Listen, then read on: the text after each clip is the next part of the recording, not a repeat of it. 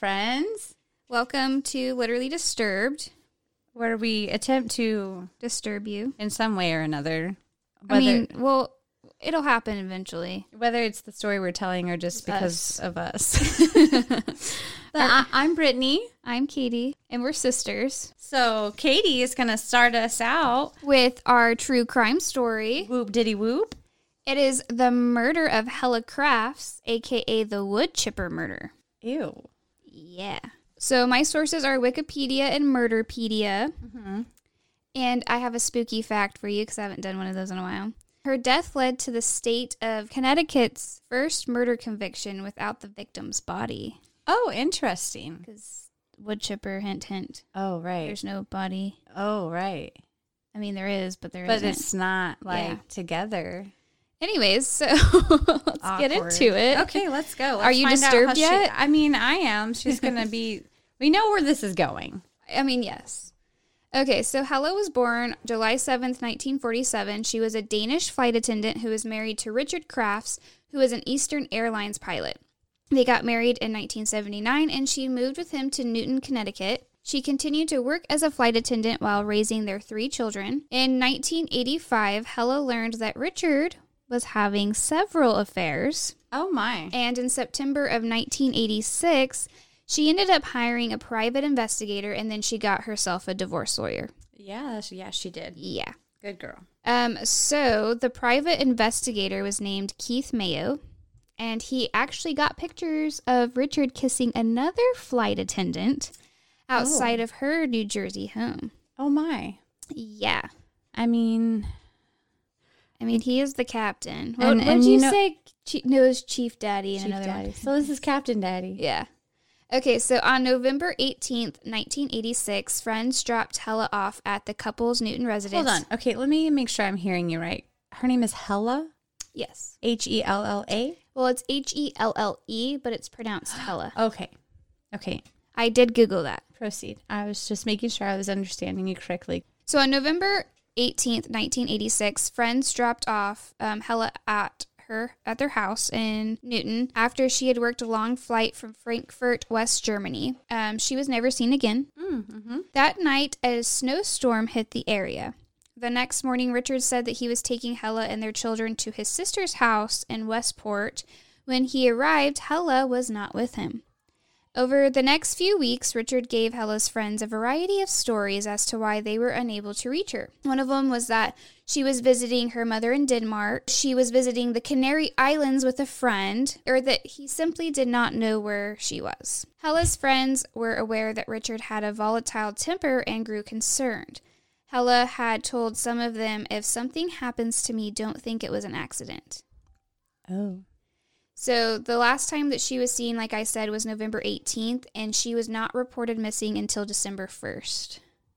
So that was a big little... That's a long time. Yeah, for a missing person. Mm-hmm. Okay, so Keith Mayo, the private investigator that Hella hired at the beginning, Right. he began to become convinced that Richard was involved, obviously. So Richard had been a volunteer constable in Newton and was a part-time police officer in the neighboring Southbury, and Keith was unable to persuade local police to investigate him for murder because of his ties. Oh. The county prosecutor eventually referred the case to the Connecticut State Police. On December 26th, while Richard was vacationing with his children in Florida. Even though his wife's missing? That would have been... she was missing December 1st is when they reported it. This is December 26th. Right. State troopers searched his house while he was away. Smart. I don't know if that's legal, but they did. If they have a search warrant, it is. Okay. So inside, they found pieces of carpet taken from the master bedroom floor. The family's nanny recalled that a dark grapefruit stained size had appeared in an area of the carpet, which was later missing. Oh. There was also a blood smear on the side of the bed.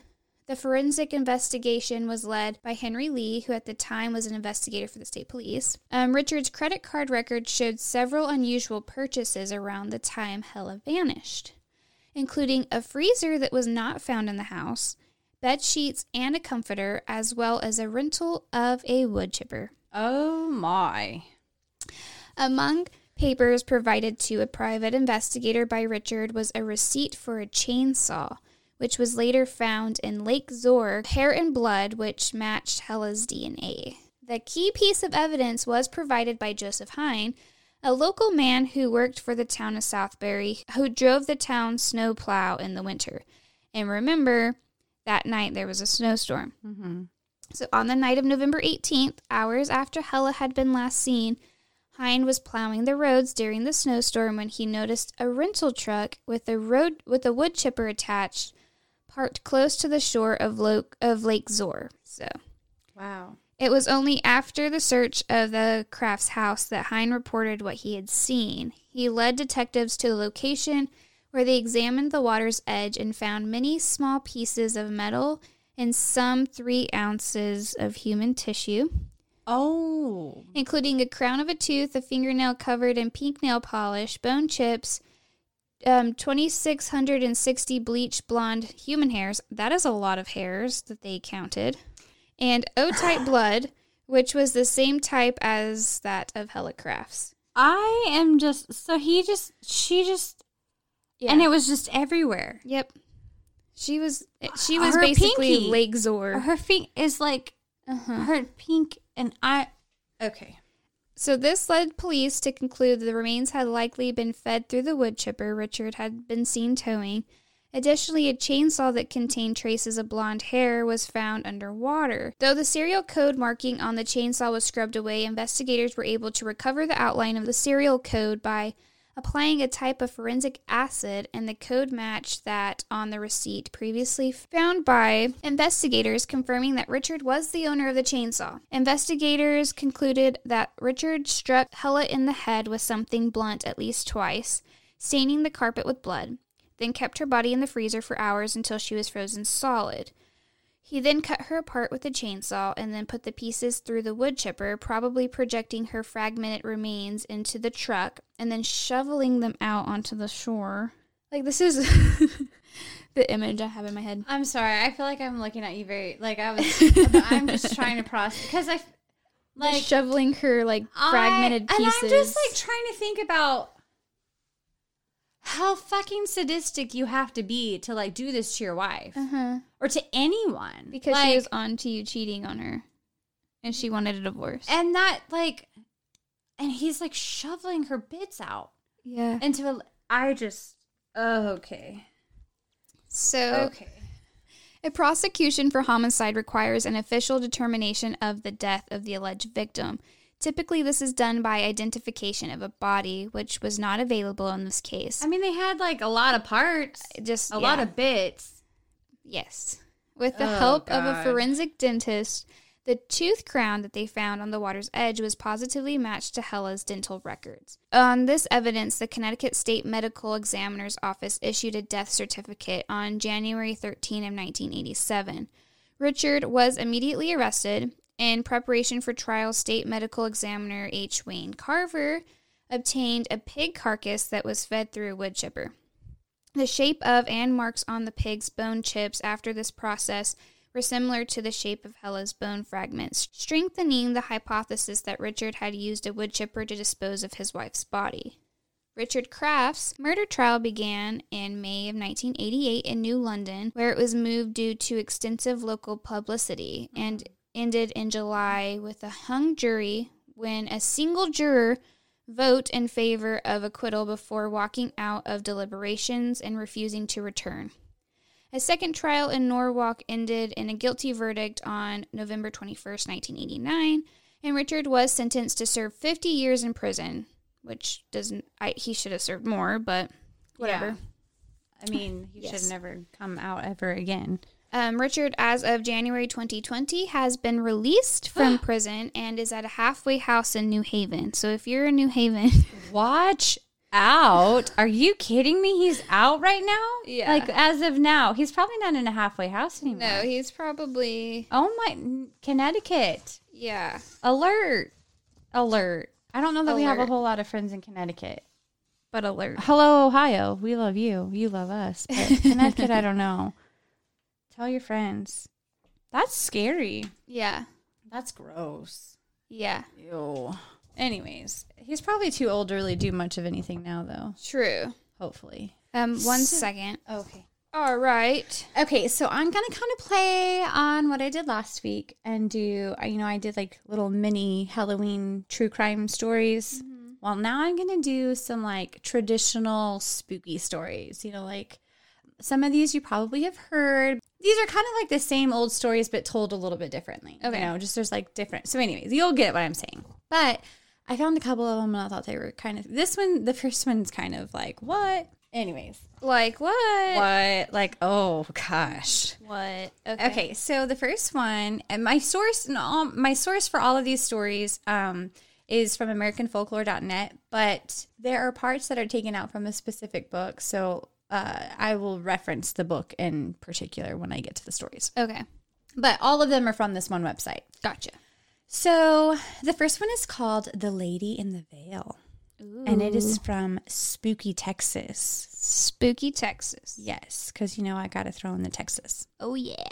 He had not expected to meet the woman of his dreams, but there she was, strolling along in the moonlight beside the cemetery. Because that's where you want to meet the woman of your dreams. Totally. Carlos quickened his pace until he was level with her, hoping for a glimpse of her face under her veil. What a creep. Totes. Carlos made a few remarks about the beautiful night and the lovely weather. Anything to keep her talking. She stopped abruptly and turned to face him. He caught a glimpse of dark eyes glinting behind the veil. "What is it you want?" she asked. Like, what the fuck are you doing? Why are you in my face? Yeah, like, what are you doing? "A date, senorita. Just a date," Carlos beamed at her. She paused and said, "I do not know. Ask me again in this place at the same time tomorrow night and we shall see." Carlos's heart leapt in his chest, so she was playing hard to get. Well, fair enough. He would see her tomorrow, and then she would fall into his arms. I'm sorry, I'm trying here. The next day dragged by for the infatuated Carlos, as we know how those days get when you're just like consumed by this new love, Do I? No, you're not Tina-ish like I am. Okay, just envision Tina. Okay. So he had trouble concentrating on his work that day. Oh no. But at last he was free and running the few blocks to his home to change into a suitable outfit. You got to be looking fly. He could barely contain himself, and he reached the cemetery a few minutes early. She was not there yet, so Carlos entertained himself by picturing his beautiful bride in their new home. What the fuck? 24 hours in, you guys. Suddenly, she was there in front of him. The moonlight sparkled off her veil. Carlos was enchanted. They talked for hours, standing in front of the graveyard. She was as witty as she was beautiful, and Carlos begged her for a date. "We will go out tomorrow night," she said. "I will send you a letter with the time and place." Carlos kissed her hand and floated away, so happy he wanted to sing for joy. Carlos was absolutely useless at work the next day. After work, he rushed home and found a letter in his mailbox. Eagerly, he read it, not pausing to wonder how she knew where he lived. Yeah. Then he ran next door to show it to Diego, his closest cousin. Diego went pale when he read her signature, Rosa Gonzalez. This must be the same Rosa that died in a car crash last year. Diego tried to warn Carlos, but Carlos was already in love. Mm-hmm. That night, Carlos hurried to the cemetery and Diego followed. Certain that his cousin was in over his head, Carlos bounded over to Rosa. "At last, we go out," he cried for her. "But first, my love, show me your face." At his now word, you look at her face. he hasn't even seen her face yet. This is like one of those like 90 Day or Fiance or something. Yeah. Or Married at First Sight, that one. Oh yeah. I got into 90 Day Fiance. That stuff is hilarious. Yeah, I like the mayonnaise guy. Anyways. I don't know. It's like No Neck Ned or something. Ed something, I think. I can't remember his last name. Okay. So at his words, Rosa pulled aside the veil. Back at the gate, Diego gave a gasp of shock, for she had the desiccated face of a skeleton. Ew. He was frozen to the spot by the power of the evil specter, unable to warn Carlos. Looking down, Carlos only saw the glamour the ghost was projecting. As the skeleton's withered arms trapped him, the veil on his eyes was lifted, and he realized in one heart-stopping moment the abomination he was kissing. I thought you loved her, man. Yeah. I thought you were going to marry her. So rude. She was ugly. You just had to... It's all about the looks, man. So rude. So, the ground opened up, and with a laugh of triumph, the specter pulled him down into her tomb. The earth closed over Carlos and Rosa. Diego, freed from the ghost spell, ran into the cemetery, shouting his cousin's name in terror. But it was too late. Carlos was dead, locked for all time in Rosa's arms. Oh, well, at least they got their happily ever after. I mean, I guess he did find the one. Mm-hmm. He was right. Okay, so I do have a tiny little story just because I heard it this morning and it reminds me of this creepy. Okay, so it was on the radio and apparently this guy was like out walking and he sees like this cute girl and she has a German Shepherd. Mm-hmm. And he is like trying to like hit on her because he thinks the girl's cute, but like he tried to play it cool and like pet the dog and like try to like make conversation with her like, oh, look at the dog, like how cute. And then he asked for a picture with her dog. Uh-huh. Okay. And then later on, the girl gets a text from him. He didn't ask for her number, but instead, the dog's tag had her number on it. No. And he zoomed in on the picture that he took and texted her. Isn't that creepy? I don't like, that's one of those. Okay, so I'm sorry. I know I reference a lot of TV. But there's this scene in How I Met Your Mother where they're talking about it. And it's like the Dahmer something else effect. But there's the one where, the guy on, I'm sorry, I'm not an 80s baby, but where he holds the boombox up to the window and he's like, yeah. Uh-huh. They're referencing that. Okay. And then Dahmer, which is obviously like a serial killer. But it's like, it's all in perception of who is the one receiving it, I guess. And they're like, is it Dahmer or is it whatever the other guy's name is, depending on how, like, the... Is it romantic or is it creepy? Yeah, and I feel like I don't really know because that is super cute, meeting someone in a dog park and like really liking her and just like, oh my God, there's her number, I can text her. But then at the same time, and consent. Being a female, and especially in today's world and knowing how many fucking creeps there are out there, it would not be my first instinct to be like, oh, it would be like, what the fuck? Yeah, and so she immediately blocked him. She was married too, so his dumb ass didn't even look at her ring finger. You saw the phone number, but not the ring. Anyways, okay, so you keep going. Okay, so the next one is called The Hitchhiker, a Massachusetts ghost story. And this is also from, I guess... It's not from an actual book. It's just a story, but it's from the same website. Okay. Our friends, Josh and Sandy, were firm believers in ghosts and claimed to have seen the mysterious red-haired phantom that haunted Route 44. My wife and I were sitting with them at dinner one night, and we started kidding them about it. Like, ha ha ha, you see ghosts. Funny how we've never seen them, and we drive that stretch of road all the time, my wife Jill drawled. You skeptic, Sandy said, emphasizing the word as if it were a curse. One of these days, you're going to find out I'm right, and you'll owe me a pizza. Oh, a pizza. Yeah. That's a good price. Yeah. If I ever see the ghostly hitchhiker, I'll buy you a large pizza every day for a year, I promise.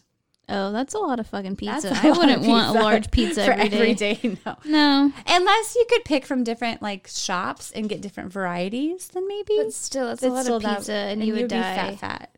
You would definitely get diabetes. Because my heartburn, I would literally, I would your esophagus dissolve. would, yeah. I wouldn't have one. Bloopity bloop. Okay, the evening ended pleasantly, and it wasn't long before Jill and I were driving home through the crisp fall air.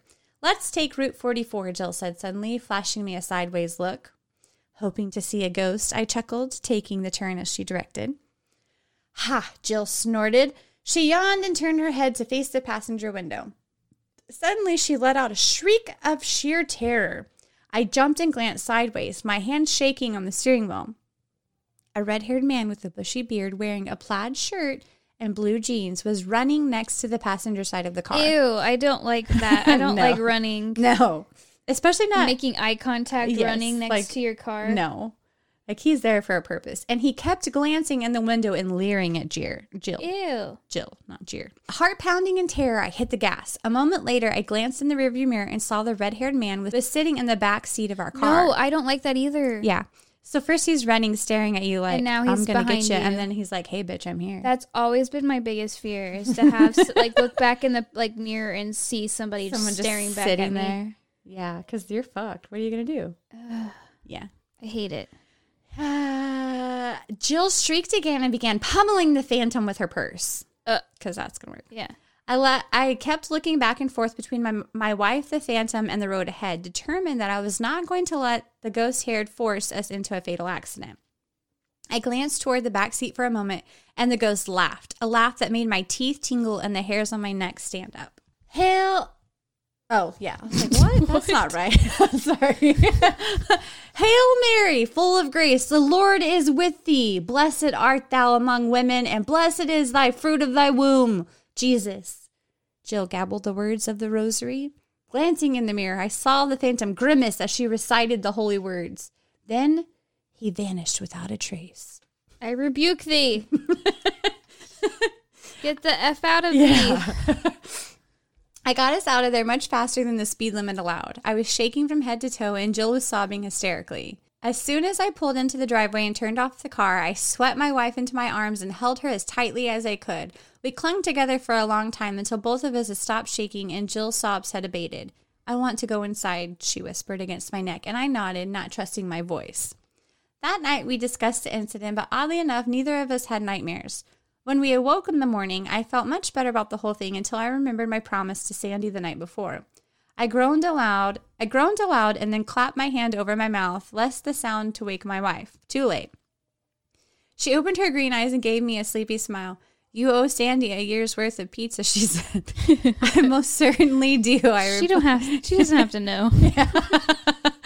That's pretty funny. Okay, so the next one that I have is called Black Magic, and it is from Spooky, Massachusetts.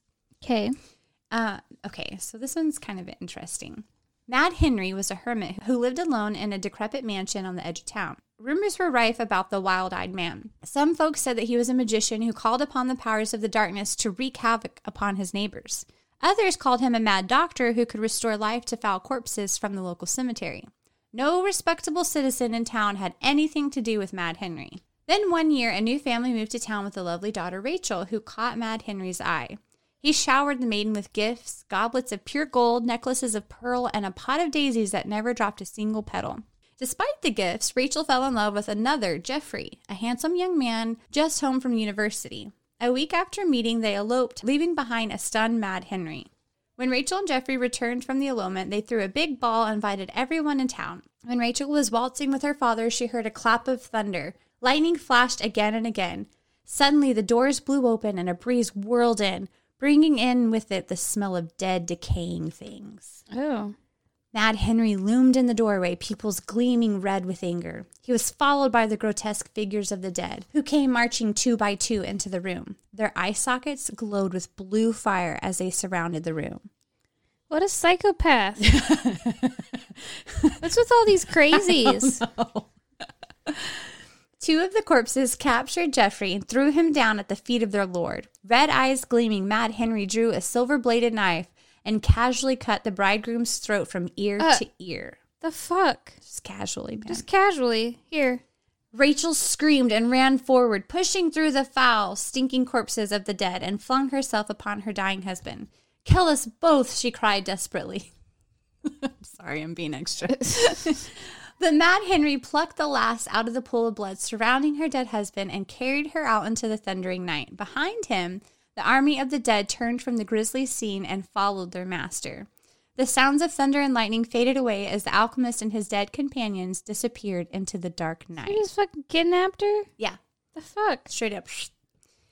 Jeffrey's father and Rachel's father gathered a small mob and followed the evil hermit, intent upon saving Rachel. When they searched Mad Henry's house, they found it completely empty save for a light which shone from a series of mysterious globes that bobbed near the ceiling of each room. Mad Henry had vanished. Search parties scoured the countryside for days but turned up nothing. Jeffrey was buried in the local cemetery and the dance hall was torn down. No one in town spoke about what happened, and no one dared imagine what had become of poor Rachel. A year to the day after the ball, a timid knock sounded upon the door of Rachel's parents' home. When her father opened it, he saw a gaunt gray figure on the stoop. Her eyes were dull with exhaustion and pain. It was Rachel. Her tongue had been cut out so she couldn't speak. What the fuck? Yeah.